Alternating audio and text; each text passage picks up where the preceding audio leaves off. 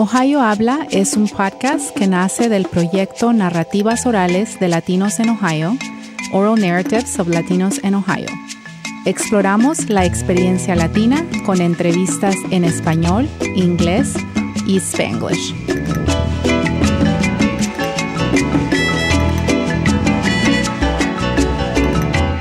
Welcome to Ohio Habla. I'm Elena Fowlis. SCOPE, a newly formed student organization at Ohio State, joins me for this episode. I will let them introduce themselves, so if each of you can say your name and just a little bit about who you are. Hi, my name is Danny, and I grew up in Dublin, Ohio. I'm the social media coordinator. Currently, I'm working in a medical laboratory here in Central Ohio Hospital. Hi, my name is Liz. I'm a third-year civil engineering student at Ohio State, and I'm treasurer for SCOPE. Hi, my name's Ivan. I am going in for an associate's in mechanical engineering, and I am a server at the Cheesecake Factory, and I'm an outreach coordinator for SCOPE. Hello, my name is Lydia. I am a dual degree seeker in women's gender and sexuality and public affairs with a minor in Latino studies. I am a third year. I grew up in Columbus, Ohio, and I am the president of SCOPE. Hi, I'm Eder Ubaldo. I'm a welding engineering student, third year. I'm the vice president, and I grew up in Dublin, Ohio. Okay. Well, welcome to the studio, everyone. Thank you. Thank you. You are dreamers and hold a DACA status. That is, you came as young children as undocumented immigrants and now hold a temporary legal status that allows you to work and go to school. Tell me about your experience as DACA students. So for me, I guess since I'm the oldest, I'll go first. I started my pursuit for higher education back in 2013. So in 2013, DACA was still very new. We didn't have very many resources, and kind of like trying to go to college it kind of seemed like an unobtainable task at the time, just because there wasn't policy in place that basically said you could apply, fill out certain applications and get into school. And also getting in-state tuition was very new. So it was really hard back when I started. I've noticed that things have gotten progressively a little bit easier for everyone, and there's more resources now open to those who hold DACA.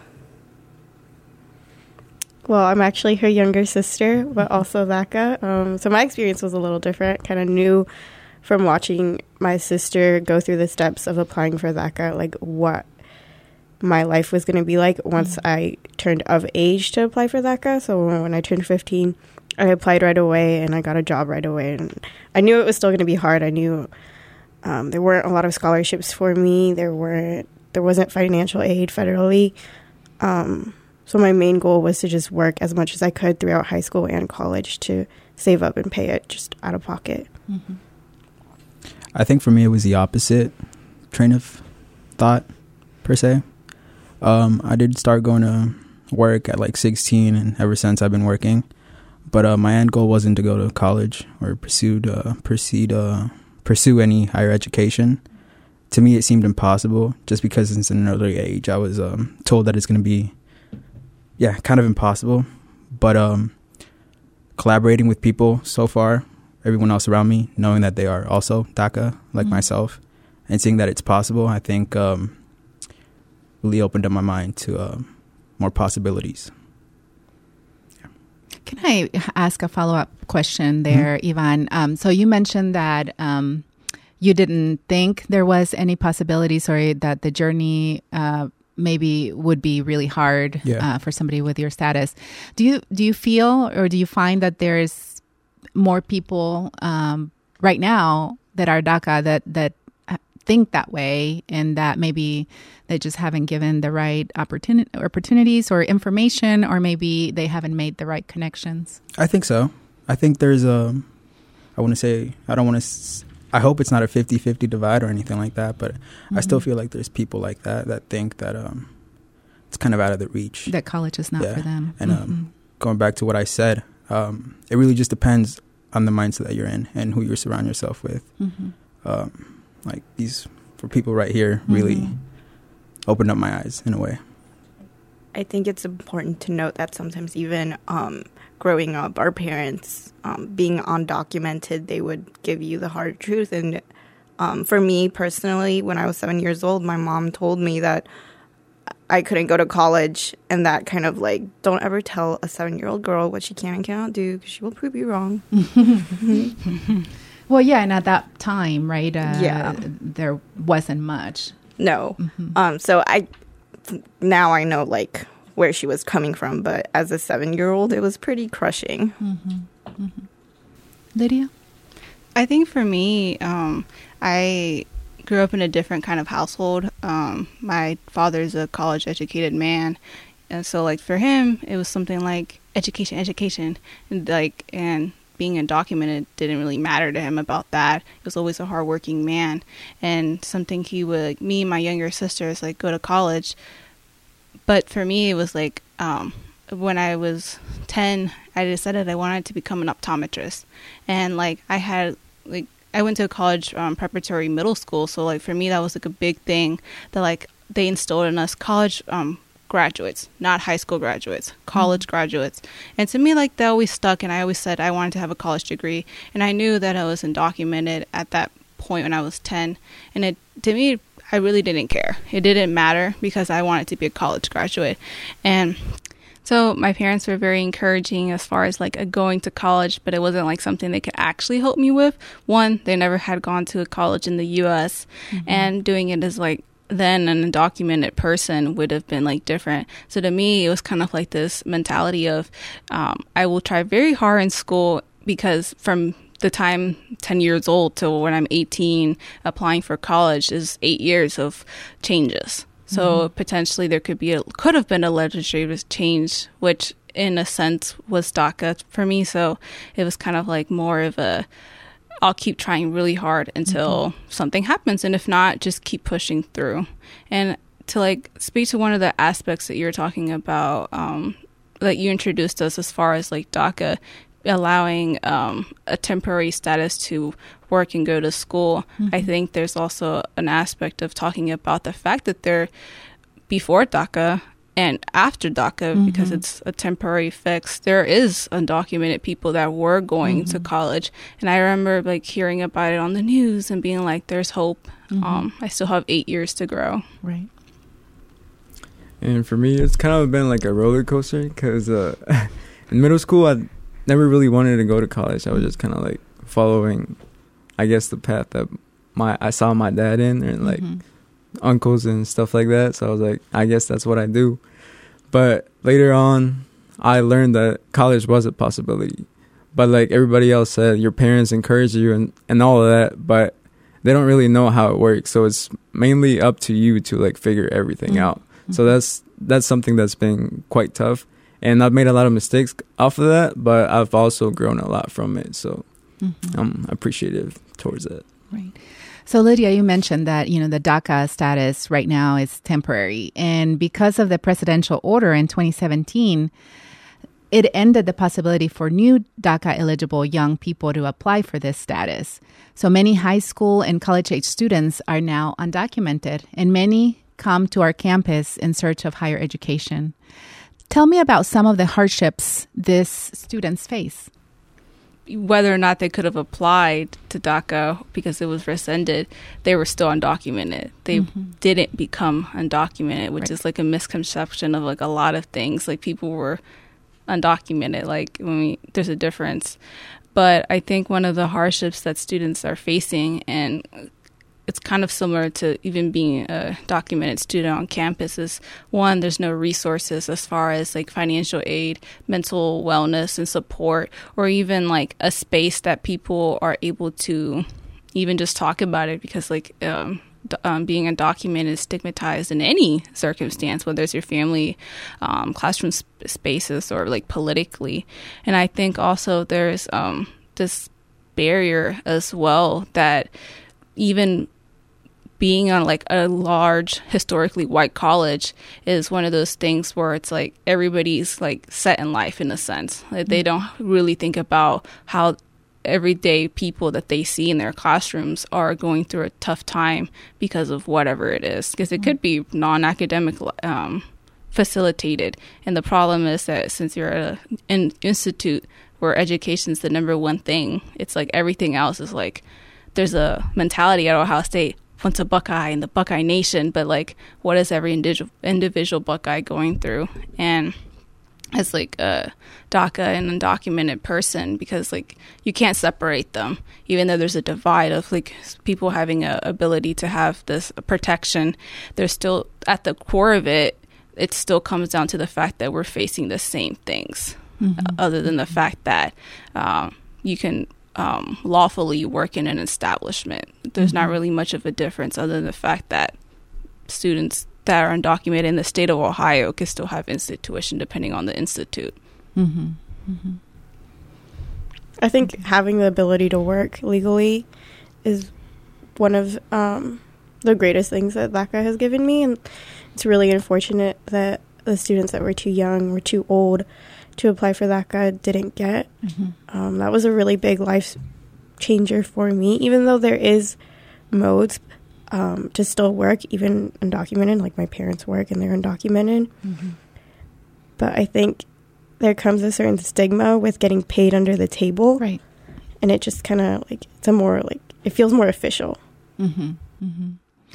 And here as a student, like if you're a DACA or undocumented student, like you mentioned, Lydia, there's not a lot of differences in terms of what you get or the type of challenges that you might face. For example, something, and you mentioned like maybe the rest of the student body doesn't have to think about that or doesn't have to deal with this, right? So, for example, some of the opportunities that a DACA or an undocumented student might face would be that they couldn't travel, right? They can't travel abroad, so that the study abroad opportunities are not a possibility for them, among other things, right? But that's one, right? That, or maybe certain careers, right? If you're going to work for certain government jobs, like criminal justice or something like that, that was your career dream. Well, as a DACA or undocumented person,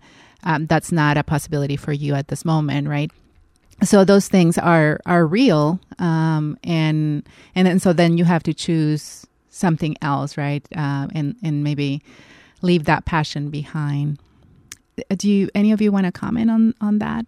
I mean, I know sometimes too, depending on the state, and you mentioned this, Danny, I think before in a conversation we've had or a presentation, that certain licenses for like medical professionals are also not available for a person with a degree that has a DACA status, right? So license.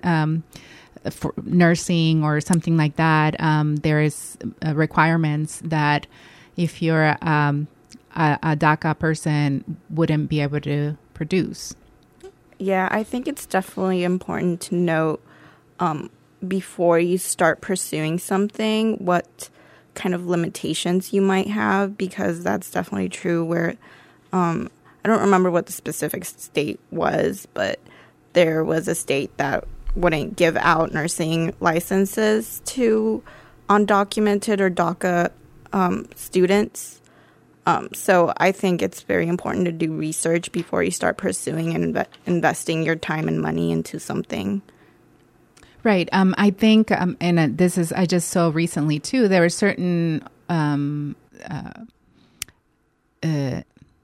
exams, right, that are also requiring certain documentation, and students that don't have that, they can't. So for graduate school, it's slowly going away, but the GRE is one, and depends also on what state. They require a certain identification, right, or proof of citizenship or something like that, which obviously a person with a DACA status doesn't have, and so that they can't take that test, which means they can't go to graduate school, right? Because if that's a requirement for that graduate program, then that's no longer available for them.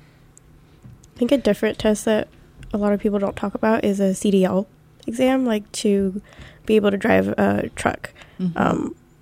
A lot of states, and I'm not sure if, I think there are a couple states that will let DACA students or people get a CDL license, but it's really hard to get one, and a lot of states prohibit it. So as a DACA person, you can have a driver's license, but maybe not a CDL. Right, to drive a commercial. So those are the things, right, that we don't think about or we don't talk about, that are still roadblocks, even when you have a status that allows you to be here and enjoy maybe certain privileges like working or something like that, right? That are still out there as, roadblocks. How did Scope get started? Is it only for Latino students? Is it only for DACA or undocumented students? So I kind of had something to do with it. I received a GroupMe message from Yolanda Cepeda, the Vice Provost of the Office of Diversity and Inclusion, about somebody that was new in Ohio or in the Columbus area. And I didn't really know much about this person. And this person kind of, when I met them in February of 2019, we kind of talked about what they have been doing as a undergraduate and graduate student now, or now like a regular working person. And one of those things was he talked about the two organizations that actually were Scope organizations, Student Community of Progressive Empowerment, at when he was an undergraduate student in Texas, and then later as a graduate student, he was an advisor for Scope at the University of Michigan. And it kind of snowballed from there. We had previously, us five in particular, and other students that either identify as DACA or undocumented on campus, had been meeting with administrative people, and it wasn't necessarily working. And then there happened to be a networking night, I want to say in March or February of 2019. And that's kind of where we actually took the opportunity to actually network and kind of go from there as far as like actually saying we're going to start a student organization. And I think one of the key points in starting Scope was that this current political climate allowed for that to happen. I don't know if it would have happened if we would have been under, and I don't even know how to say it, like a political representative that was for immigration rights or laws or reforms or anything like that, because it didn't happen under the Obama administration as far as we know. But because there's been students at Ohio State that were undocumented or DACA. It's not like we just popped up out of nowhere. We've always been here. It's just this political climate has allowed for Scope to thrive apparently in 3 states now, Ohio being the third one. Anybody else want to add anything? So I think that the current political climate is giving an incentive to network again. So it's pushing people to kind of fight the current president, if that's what you want to call him. I think that that's a good thing that has come out of it, is people trying to fight for something again. Yeah. It's like we're coming together again. Well, I think it can be summarized as a Scope is the result of people wanting to do something for other people, not just themselves. So like being fed up. Exactly. Right. Because like as a DACA recipient, like I would feel kind of like isolated, if that makes sense. Like I don't really have a open community that I can go to or like talk to. So like I feel like we all have these like repressed feelings of like wanting to be better and like support our community. So like I think Scope is just like the voice that like allowing us to do that. It's offering the space to come Exactly. and discuss those things that Exactly. maybe other people wouldn't understand, or and even ask for advice, right? So you've done this. How did you accomplish this? Or how did you do this, right? And which people, even like me, I'm an immigrant, but I don't have the same path as you. So I have limitations and to what type of advice I could give, or any other person that does not have your experience, right? We all learn continuously, but it's not the same, right, as being able to be open with other peers and talk about what's going on, in your lives, and which is more than what just happens here at the institution and in class, right?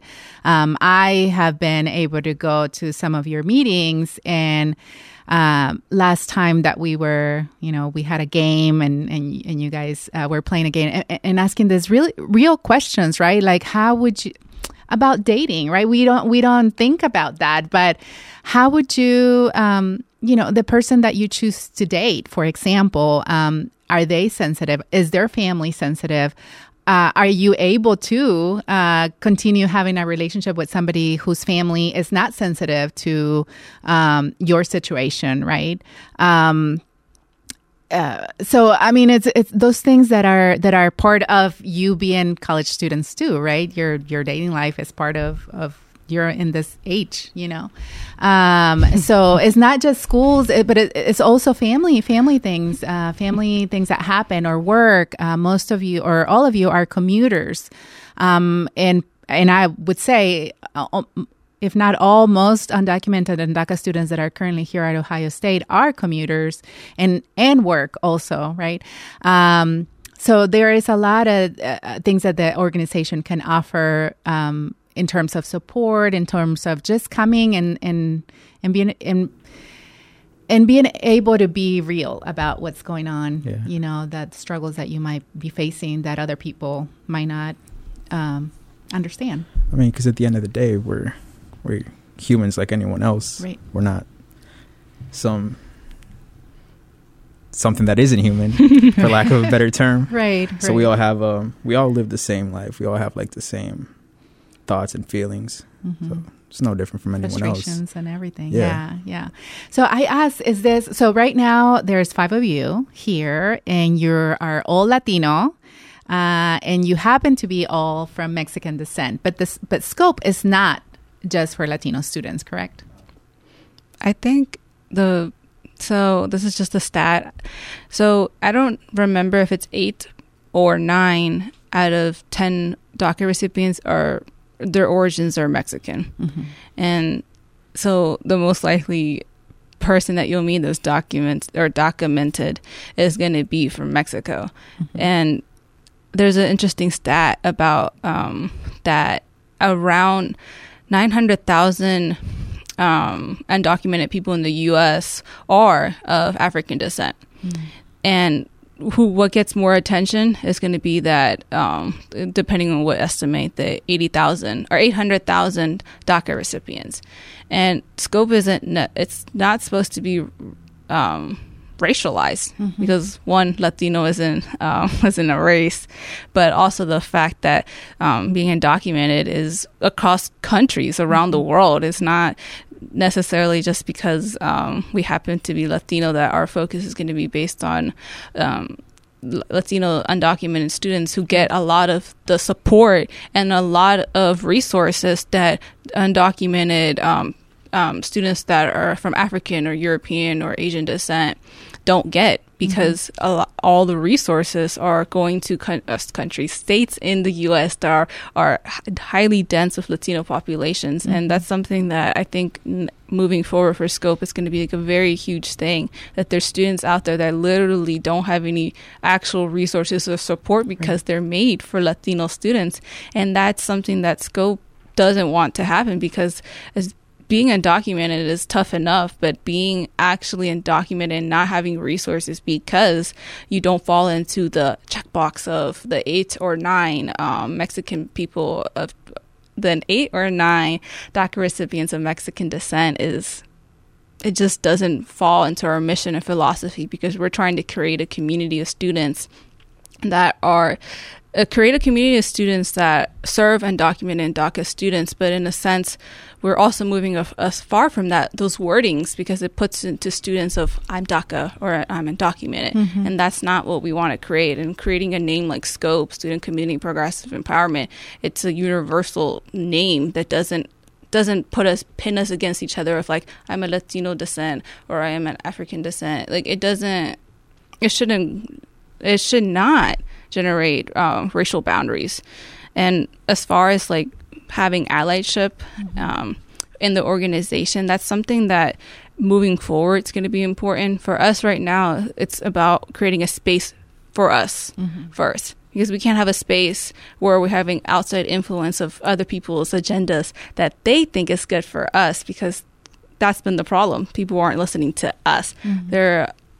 There's of course a great thing with allyship, people speaking on our behalf and them giving us a voice and platform, but it's also there needs to be a balance of okay, now you need to let the people that actually are being affected speak on their own issues. So you're saying that the organization serves DACA and undocumented students, but you're also inviting people that do not necessarily hold those status, but that are allies. And as allies, we need to know when to use our platform to speak on your behalf and when to listen. Correct. What are you doing this year to bring awareness about the organization and to provide resources to other students across Central Ohio? And I know you have a partnership with Columbus State. So what else are you doing to sort of help others? I think right now we're trying to gain a following. So people don't know about us very much right now. So it's been a little bit hard to get the word out there and recruit. So right now we're focusing on recruiting. I mean, a lot of the meetings that we've had have also been beneficial. Just as a DACA recipient, for example, we had a legal workshop where an immigration lawyer came in to talk to us about alternative ways to citizenship, and she even helped us fill out renewal forms. We've also had a money-making workshop where we had a DACA-minted entrepreneur come in and talk to us, kind of share his experience of how his entrepreneurship has gone with, like, by being DACA-minted. So we've had, like, opening conversations to try to educate our students. And that are not always centered about you as a college student, but you as more, or even in the future, like after school, what's after, right? We've always talked about being an organization that isn't just for students, at Ohio State, because we understand that being DACA, you're going to come from all walks of life. You're going to have different circumstances, but either way, we share this status and the situation that affects us in every way of our life, no matter if we're a working professional or a student, or if we're just like a caretaker. You want to add anything else? So I started at Columbus State, and over there's a very large population of documented students. Yeah, there's like no actual group, and so like we want to try to bring every type of student and like everybody around Columbus that's DACA or undocumented into like a single organization that can like work together to better our situation, if that makes sense, or just like form community. Empowerment. Exactly. Empowerment. And that's like one of our major goals.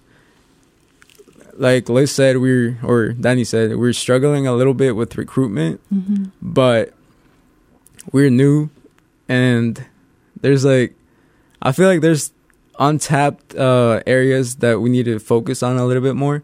such as like the workforce and just in the general public. Right. So, yeah. And that, I assume, in the plans, and if it's not in the plan, maybe it will be in the plan, is to reach out to high school students, right? There is a lot of high school students that still think what Ivan mentioned earlier, that there's that they won't get in, or that there's no chance for them to go to the university, right?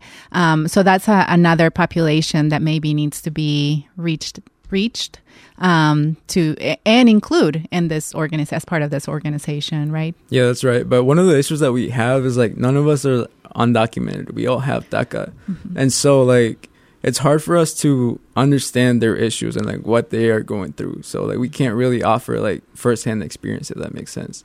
So like we don't actually know what they're going through. We're just like kind of. We have an idea. I guess, yeah. Like, I guess we can offer support, but we don't have any resources really, because we all have DACA. Our resources are for DACA students, but that doesn't mean that we will never have resources for undocumented students. And like maybe those undocumented students bring resources to us that we share. Exactly. Last fall, you presented at the Latino Education Summit at Kent State University. What was this experience like? And why is it important to talk about these issues with other higher education institutions across Ohio? I think it was pretty awesome. One, to be presenting at a different institute and traveling a little bit in a sense. It was an all-day thing, so it was kind of fun to connect with the Scope community or e-board in a sense. But it was also interesting to sit in a room or stand in a room actually and present to people that are kind of, they do know, or they really know.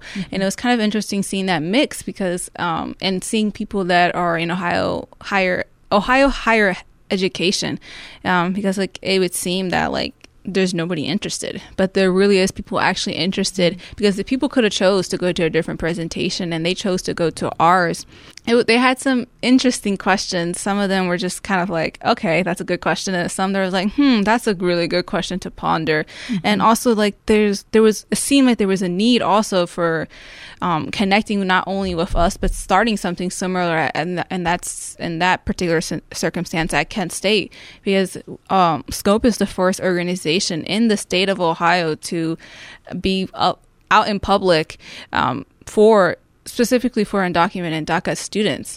And there is a great chunk of us. We're not California, but in Ohio, there's so many resources that are available, but we just don't know because nobody's connecting. If we're the first organization to do so, nobody was actually like publicly saying this or that. Right. And I think there's also like there's a lot of underground movement of it, but of course that's not reaching the mass population of students. And I think us having an organization and speaking at different conferences, like we will be in March of this year in California to present issues that are unique to Ohio, in particular because we're left out of the conversation all the time. The Midwest and Ohio are left out of the conversation because there's not a huge drive. Right. I believe there's another stat. I want to say 9 out of 10 undocumented people in general. So the 11 million estimated people live in the state of California. So nobody's talking about undocumented people in Ohio. Yeah, that's one of the things, right? It always comes down to numbers. And, there's not a lot of them. I mean, it's just in general, like, the Latino student population at Ohio State is only this. So therefore, that we justify maybe not having resources or not having a space or, X, Y, and Z. And the same thing happens with documented students, right? That, it's a small number, right? But you do matter, and you do want that connection with other students. You do want to reach out, and you do want to make maybe things a little better for other students based on your own experiences and what you can offer, right? And then, like you said, Liz, even though you don't have the resources for undocumented students right now, it doesn't mean that they couldn't bring their own, right? That they couldn't bring what they've learned or what they've done and share it with the group and help others in that way. It's like a potluck per se. Yeah, a potluck with information. You bring what you have. Absolutely. what types of events do you host and hope to continue to host in the next year? And again, I'm a fan about that event that you had a couple weeks ago about relationships, because I thought it was just fun. Talking dating. Talking about dating, yeah. So we had a dating and DACA workshop. We had Making Money Moves Monday. We had a legal workshop with an immigration lawyer. We painted for a night. It was the start of the semester. We really just wanted to get to know each other a little bit better. So you have both like sort of tangible resource events, but also social gatherings, which it's fun also. Both of them are important. What else do you have planned for the rest of the semester this year? So the next event is going to be a networking night where staff and faculty are able to connect with students in a safe space. This was created because personally, like, I wouldn't feel fully comfortable going up to a professor in the classroom, I guess, and like telling them about my situation and stuff like that. So having this opportunity to connect with the professors better would be beneficial. For example, like recently I'm trying to look for internship, and because some internships require you to be a U.S. citizen, like it's tough like trying to find one that fits for you. Right. And so I guess like having that personal connection with the professor could definitely help you out with that. Right. If they know that, then they'll know which internships to suggest rather than other ones. Okay, great. Any other events coming up? Our last event is a study session. Okay. For finals week. Study session Sunday. Study session Sunday, yeah. So it's not going to be on a usual Monday that you have. It'll be on Sunday. Yeah. Okay. And then mental wellness, March mental wellness. I like renamed them all, so y'all know. So they're cute. Great. So then similar events you're planning to do in the next academic year. Yeah. And maybe taking suggestions from other members that come in and want to talk about certain issues, correct? Definitely. Yeah. Is there anything else you want to add to this conversation or want our audience to know about you or the organization? So I remember looking up some statistics for Ohio State when I was a freshman for the College of Engineering. And I remember seeing like Hispanic females being like 0.1% of the College of Engineering, and just Hispanic in general being like 0.3%. But with Scope, I've actually met like a decent amount of DACA-minted engineering students, which has been so cool. Like, I'm so proud of just any student in general, but it's just really cool to see that there are other students facing like the same workload that you're also experiencing as an engineering student. That was one of. But they're making it possible. Yeah. It's possible. Yeah. It is possible. That's a good message. Anybody else?